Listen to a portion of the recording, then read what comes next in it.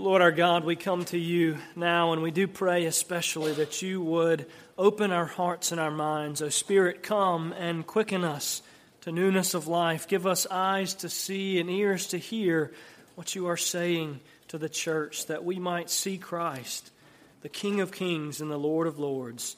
I pray that you would do this all for your glory and for the good of your church. We pray in the strong name of Christ.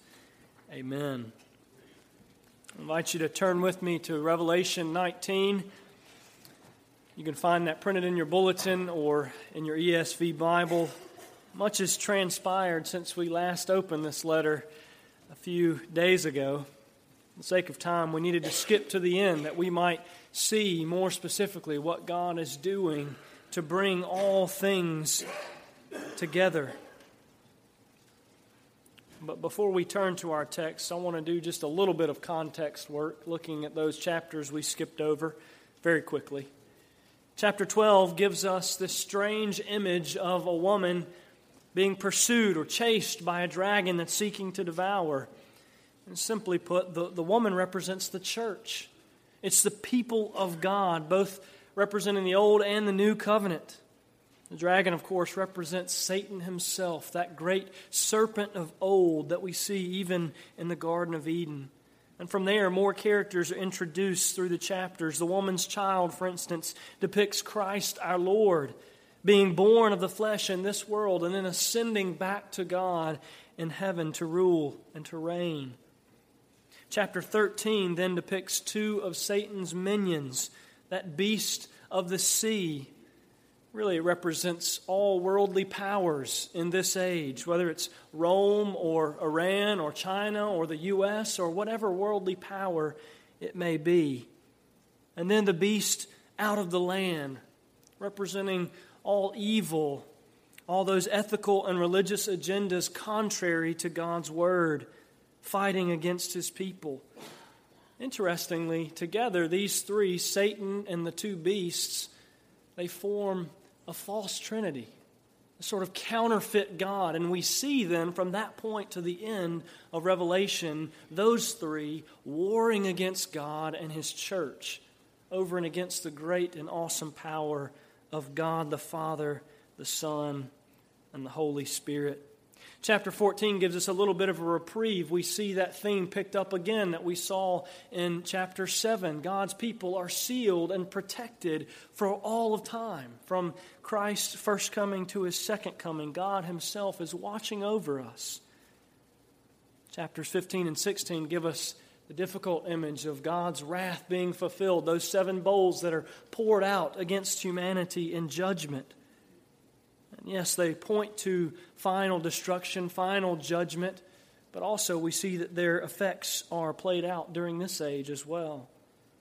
Then we get to chapter 17 and 18, a very interesting image, that of Babylon the harlot, or elsewhere called the whore of Babylon. We see then 2 women depicted, figuratively of course, just symbolic language in Revelation. One woman is that of the church. We see then in chapter 17 and 18, the other woman is everyone else, the false church. The church is the woman who is protected and nourished by God in the wilderness of this age, just meaning the time between Christ's first and second coming. Then Babylon is the woman of this age that is fallen as we have just read, for all her immoralities, all of her moral failings, all of her warring against God and the church. Finally, then, we get to our text. We get to chapter 19. John's vision zooms in, as it were, on those events coming at the end of the age, when Christ should return to rule his people. And before the bad stuff and then the really, really good stuff of a new heaven and new earth, we get this picture of a marriage feast, the wedding supper or dinner of the Lamb. I like that language from our children. Now, let us turn our attention to God's Word that we might better understand just what is this feast. I'll read beginning in verse 6, chapter 19. Then I heard what seemed to be the voice of a great multitude, like the roar of many waters and like the sound of mighty peals of thunder, crying out, Hallelujah! For the Lord our God, the Almighty, reigns. Let us rejoice and exult and give him the glory. For the marriage of the Lamb has come, and his bride has made herself ready. It was granted her to clothe herself with fine linen, bright and pure. For the fine linen is the righteous deeds of the saints. And the angel said to me, Write this, Blessed are those who are invited to the marriage supper of the Lamb. And he said to me, These are the true words of God. And then I fell down at his feet to worship him. But he said to me, You must not do that. I am a fellow servant with you and your brothers who hold to the testimony of Jesus. Worship God. For the testimony of Jesus is the spirit of prophecy. And then I saw heaven opened, and behold, a white horse. The one sitting on it is called Faithful and True, and in righteousness he judges and makes war. His eyes are like a flame of fire, and on his head are many diadems. He has a name written that no one knows but himself. He's clothed in a robe dipped in blood, and the name by which he is called is the Word of God. And the armies of heaven, arrayed in fine linen, white and pure, were following him on white horses. From his mouth comes a sharp sword with which to strike down the nations, and he will rule them with a rod of iron. He will tread the winepress of the fury of the wrath of God the Almighty. On his robe and on his thigh he has a name written, King of Kings and Lord of Lords. Then I saw an angel standing in the sun. With a loud voice he called to all the birds that fly directly overhead, Come, gather for the great supper of God, to eat the flesh of kings, the flesh of captains, the flesh of mighty men, the flesh of horses and their riders, and the flesh of all men, both free and slave, both small and great. I saw the beast and the kings of the earth with their armies gathered to make war against him who was sitting on the horse and against his army. And the beast was captured, and with it the false prophet who in its presence had done the signs by which he deceived those who'd received the mark of the beast and those who worshipped its image.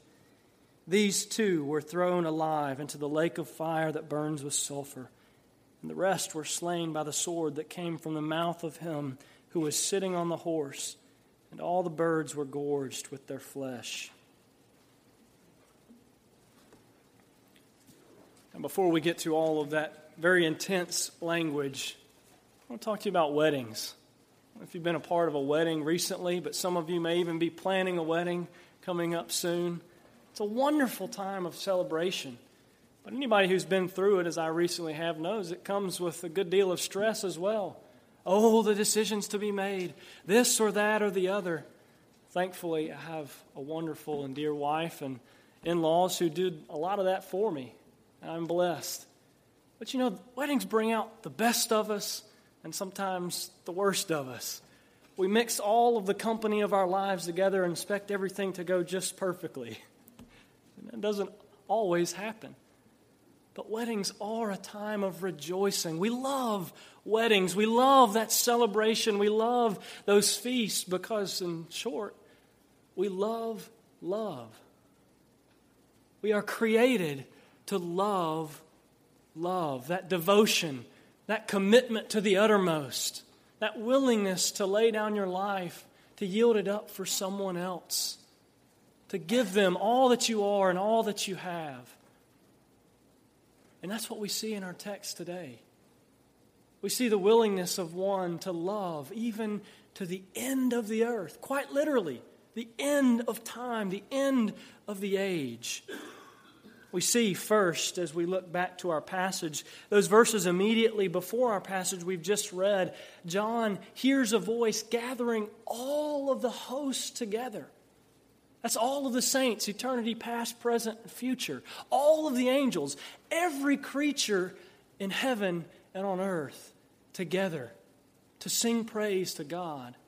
In short, this is the event, not of the year, not of the decade or the century, not of the millennia. This is the event of all time. It's that important. Oh, how we strive after that sometimes with our feeble attempts to make a great party. But here, we see God celebrating. And it's a beautiful picture. I heard what seemed to be the voice of a great multitude, the roar of waters, the sound of thunder. Hallelujah! For the Lord our God, the Almighty, reigns. Let us rejoice and exult and give Him the glory. The marriage supper of the Lamb has come, and His bride has made herself ready. We need to understand something a little bit about Jewish culture and a Jewish mindset here. We need to understand how the ancient Near East celebrated weddings or marriage. It's a little bit different from us. Today, especially if you're a father of daughters, you know that it all centers around the bride and everything she wants, she gets. Oh, it's the bride. You can't say no to the bride. And we create this elaborate day and celebration and feast all centered around the bride. And I'm not saying that that's wrong.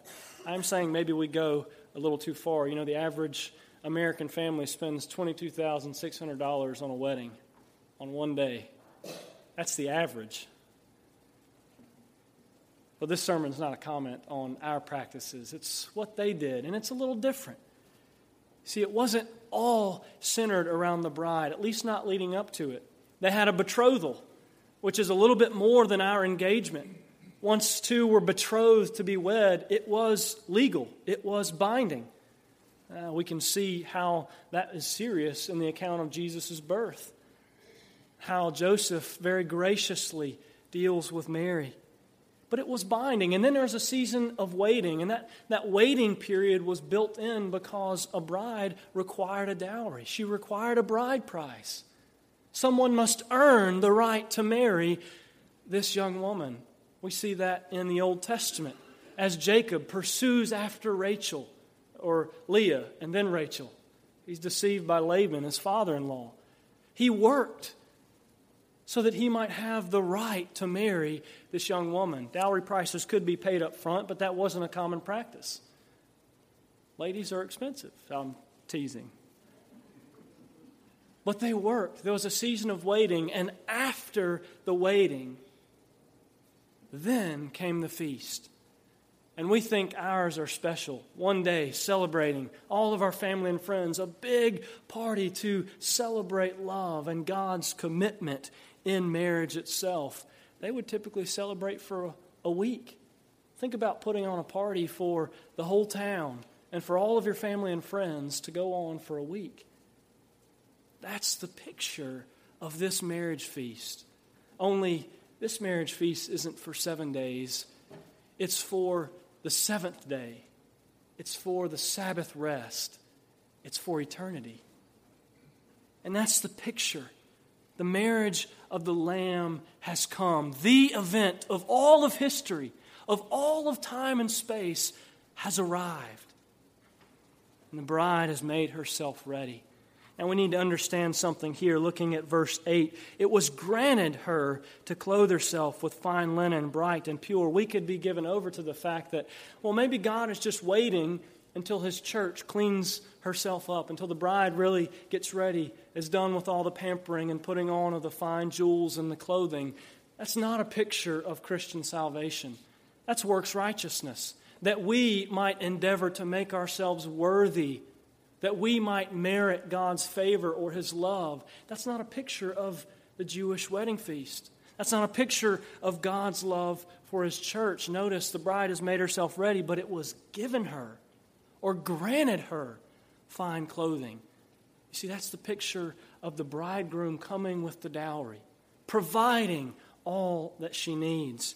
We might look to Ephesians chapter 3 to understand this more easily. We see that we are saved by grace through faith. And this is not your own doing. It's the gift of God.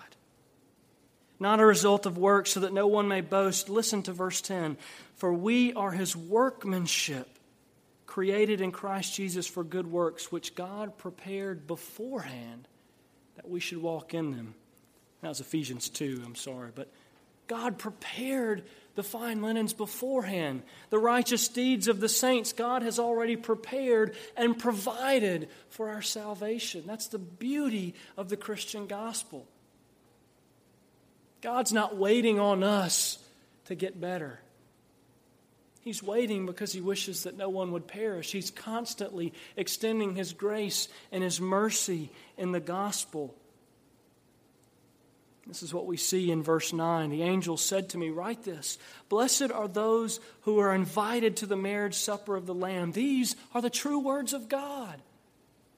There's a beautiful picture here.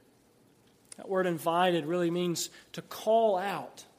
It's not as if God is sitting there at his feast and, oh, there's somebody passing by. Come on, bring them in.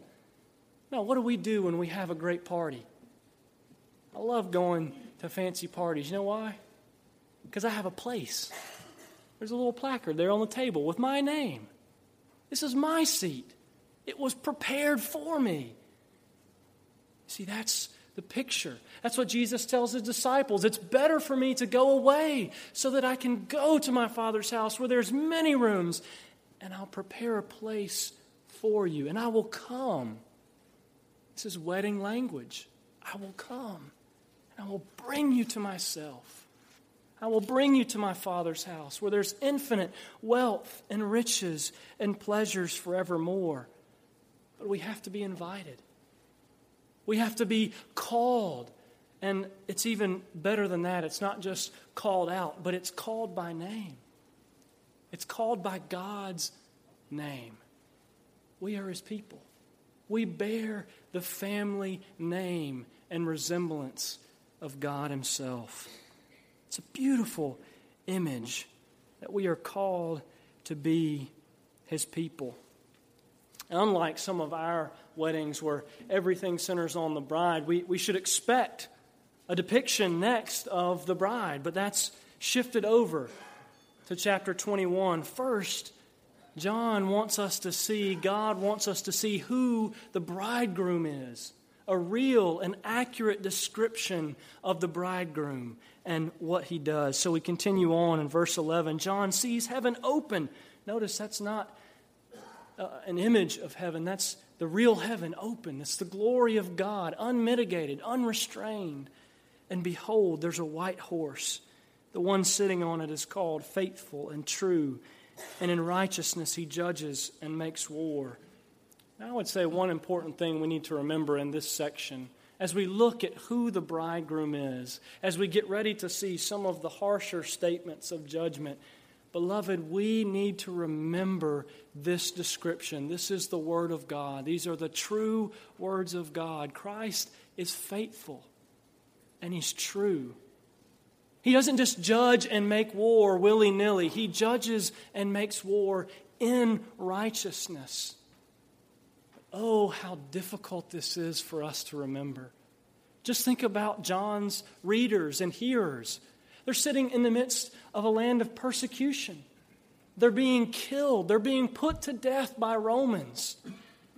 How easily it would be for them to cry out, "How is this fair? This life is unjust." These were the ones who were shunned from every part of society. They weren't allowed to buy in the market. They weren't allowed to sell. They weren't allowed to hold jobs because they would not bow down to the emperor. How easy it would be for them to say, "This is unfair. God, this is not just." And so we need to be reminded carefully, God is faithful and true. God is just. No matter what we're going through, no matter what trial, tribulation, and circumstance we bear up under, God is faithful and true. And he judges and makes war in righteousness. And namely, as we see going on through the passage, he's the bridegroom that fights for his people. He's fighting for you and for me, for those whom he loves dearly. So we see the description mirrored from chapter 1, 2, and 5. He has eyes like a flame of fire. He has many crowns on his head, the name written that no one knows. He has a robe clothed in a robe dipped in blood. We should know that's the blood of his enemies, not the blood of the cross. The armies of heaven follow him on white horses. He has that sharp sword coming from his mouth. The picture here is of a king riding in glory, riding in victory on a white horse. It's meant to encourage us, no matter how evil the world seems, no matter how unjust it may get, no matter how much oppression may come upon the church and God's people, Christ is victorious. He is the King. He has all the power, all the authority in heaven and on earth.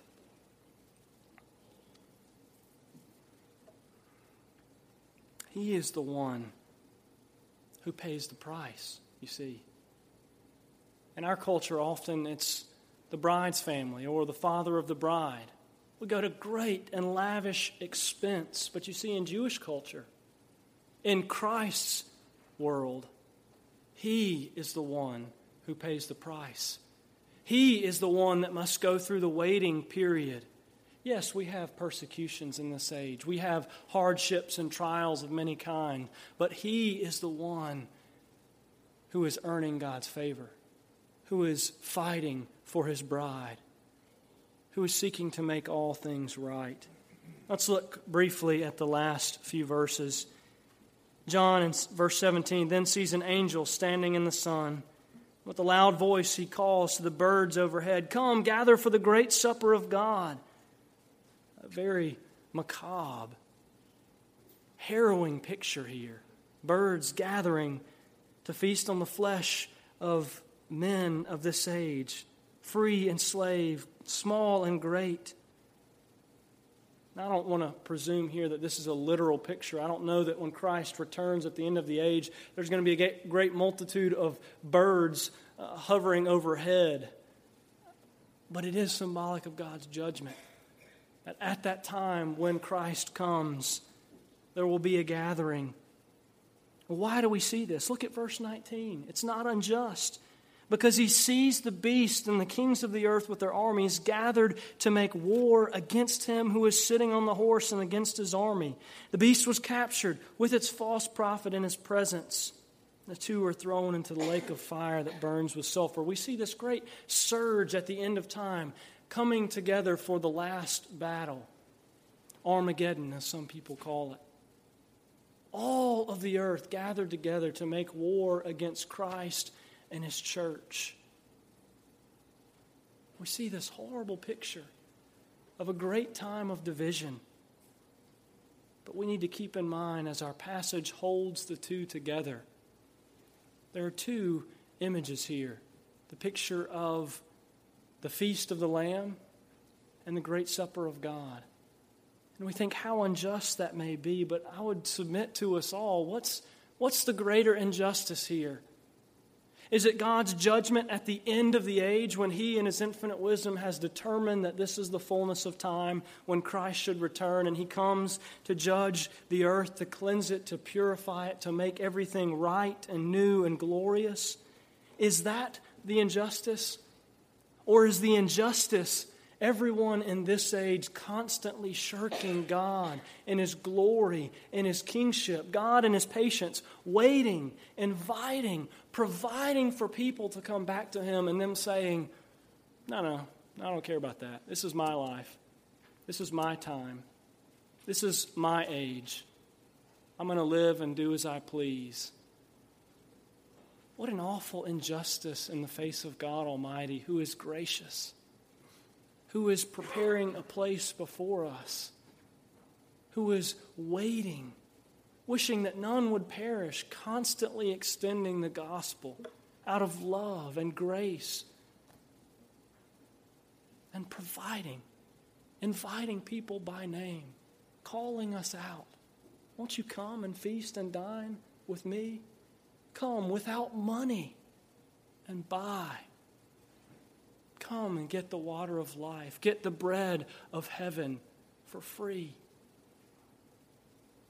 I think God is just in His judgment. And that's the picture that we see at our table. We'll pause that account. We'll look again next week at the defeat of that last part of the counterfeit trinity of Satan himself. But I want us to consider that as we come to the table this morning. This is our application. These elements are meager.